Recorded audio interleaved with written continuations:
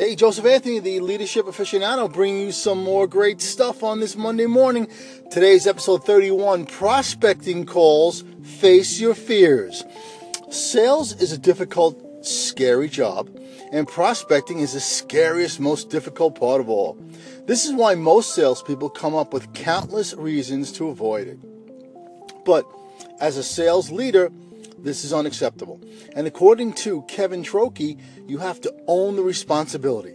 Kevin further explains in his article 4 things scarier than a prospecting call, that people only embrace the pain of change once the pain of the status quo becomes greater. You will only embrace your prospecting responsibility when you realize that avoiding it is the scarier option. So, what are the 4 aftershocks of not making prospecting calls that should light a fire under your butt and get you dialing? Number 1, letting yourself down. If you think calling is tough on this fine Monday morning, wait until a month goes by. Other salespeople are getting on the board, and now you are disgusted when you look at yourself in the mirror. Number 2, letting your team down. You have an entire team depending on you making that call.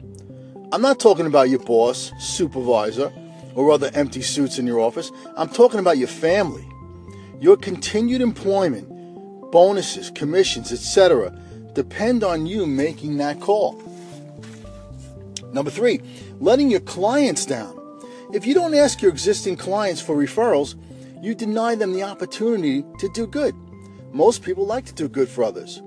When you don't ask your best clients to introduce you to their best relationships, you deny them the opportunity to pay it forward. And finally, number 4, letting that future opportunity go by. Salespeople are sometimes reluctant to interrupt someone by asking for a meeting. Imagine the endless possibilities that can come out of that face-to-face encounter. If you make prospecting calls part of your daily routine, it will get less scary and you will definitely like the results. Now, if sales isn't really for you, and you're just dabbling in some form of sales career part-time like real estate or insurance, I would say this: stop trying to fit a square peg into a round hole and do what you're passionate about. Capitalize on your strengths and put your efforts into what you are good at.